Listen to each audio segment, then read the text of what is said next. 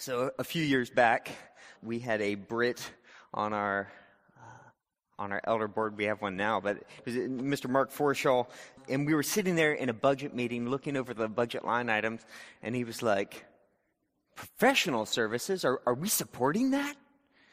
And I was like, "Well, yeah, let me explain. These are like the expenses I had in that, they had to do with," and I started explaining, had to do with some website things and stuff that we did. And then he was like, "No, Paul, you don't understand. Where I come from, professional services is a reference to the world's oldest profession. It's the equivalent of escort services. So you see, a pastor using professional services can mean something very, very different, depending on where you're from."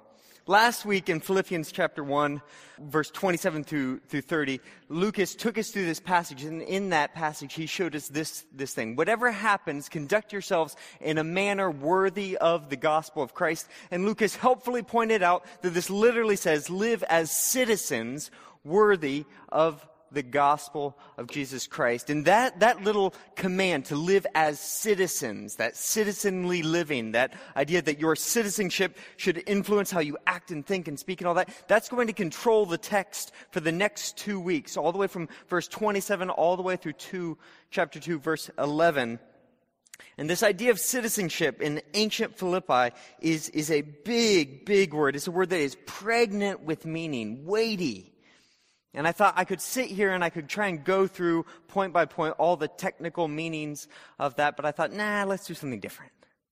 Let me show you what citizenship is. So I've invited a few friends to come up here and talk about what citizenship looks like from where they come from. So here's my friends, all friends from our congregation here, and I've asked each of them to take just a moment, starting with Mr. Mark Forshaw himself, to describe what are your native people like?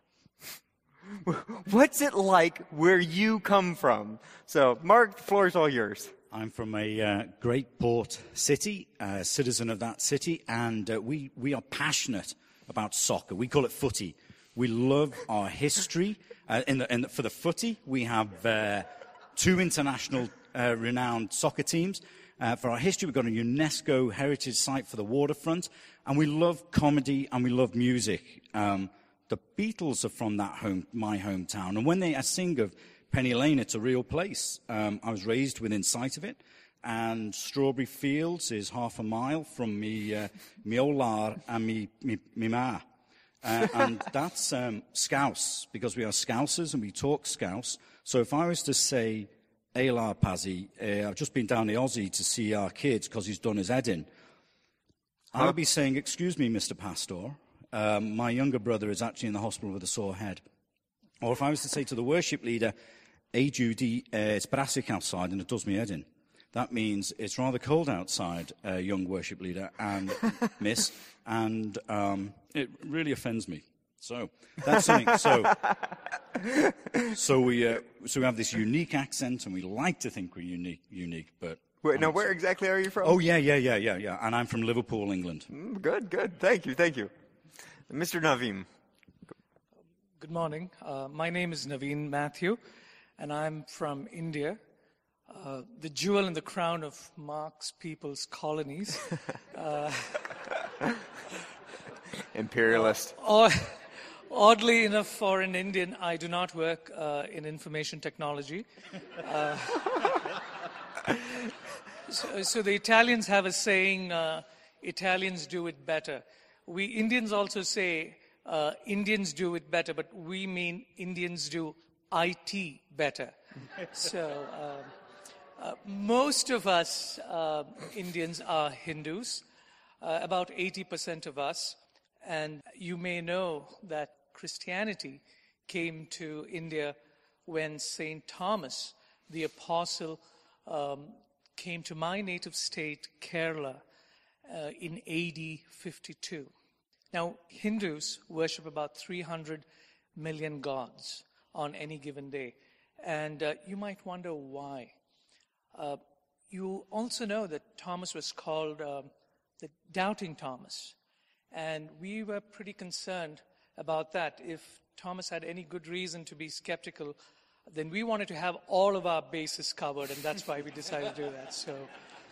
So we are the largest democracy in the world by far, 4 times the population of the second largest democracy, the United States.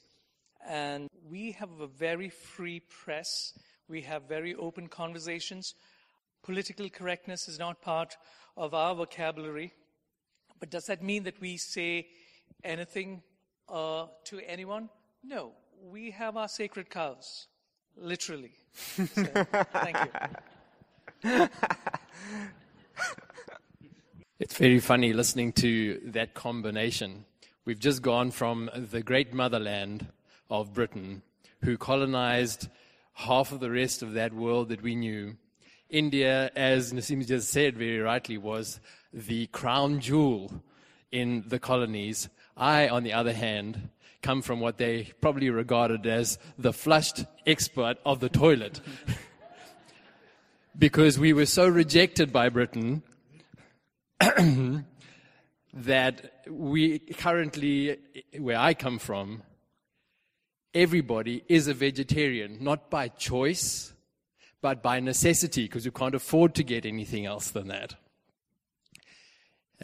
On top of that, we, on the way back from Britain, way back from India to Britain, we ended up collecting all the ways of doing things right, like tea.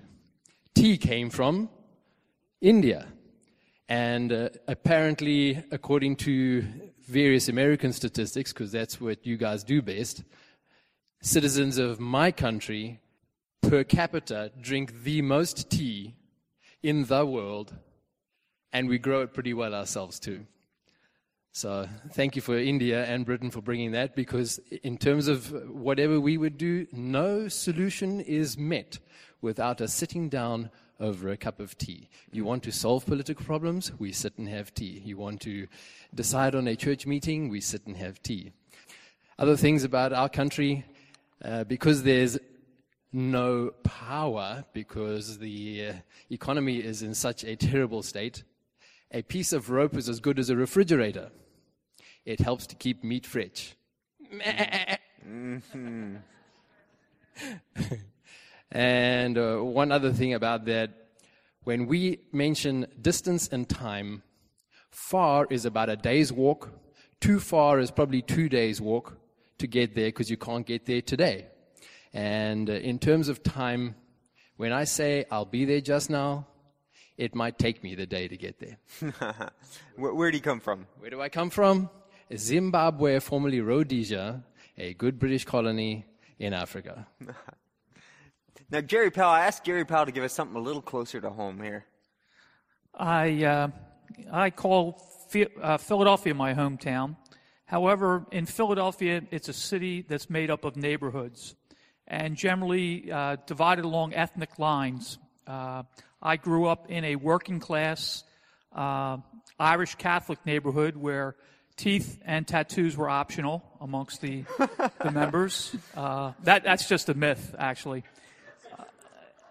And we were so poor we couldn't even pay attention back at that. Drum roll, please. So, but one thing it did have, it was we were all lived in row houses. So everyone knew everybody's business. It was impossible not to. If you sneezed, your next door neighbor said, "God bless you," because the walls were so thin. So it fostered a very, very tight-knit feeling of community and togetherness that I still feel in my heart today. I often, in my mind, go back to those days growing up where everybody looked out for everyone else. You had more than one mother. That's saying that it takes a village. It takes a neighborhood, because you were never far from the eyes of somebody's mother who had carried the same authority and discipline as your own parents would. So, unfortunately, that kind of feeling is sort of vanishing in that area in Kensington. But I'm still proud member, and I think of myself as a Kensington guy. And I'm not sure what you're doing with that shirt on right now. And then Jared Coyle, give us what your place is like. Yeah, sure. What are your native people like? So my native people, first off, I come from a land that is very far away. It's 7 hours walking. And it's called Bucks County. It's a very exciting place. Sounds exotic. Yeah. There are lots of... My child has made the honor roll stickers.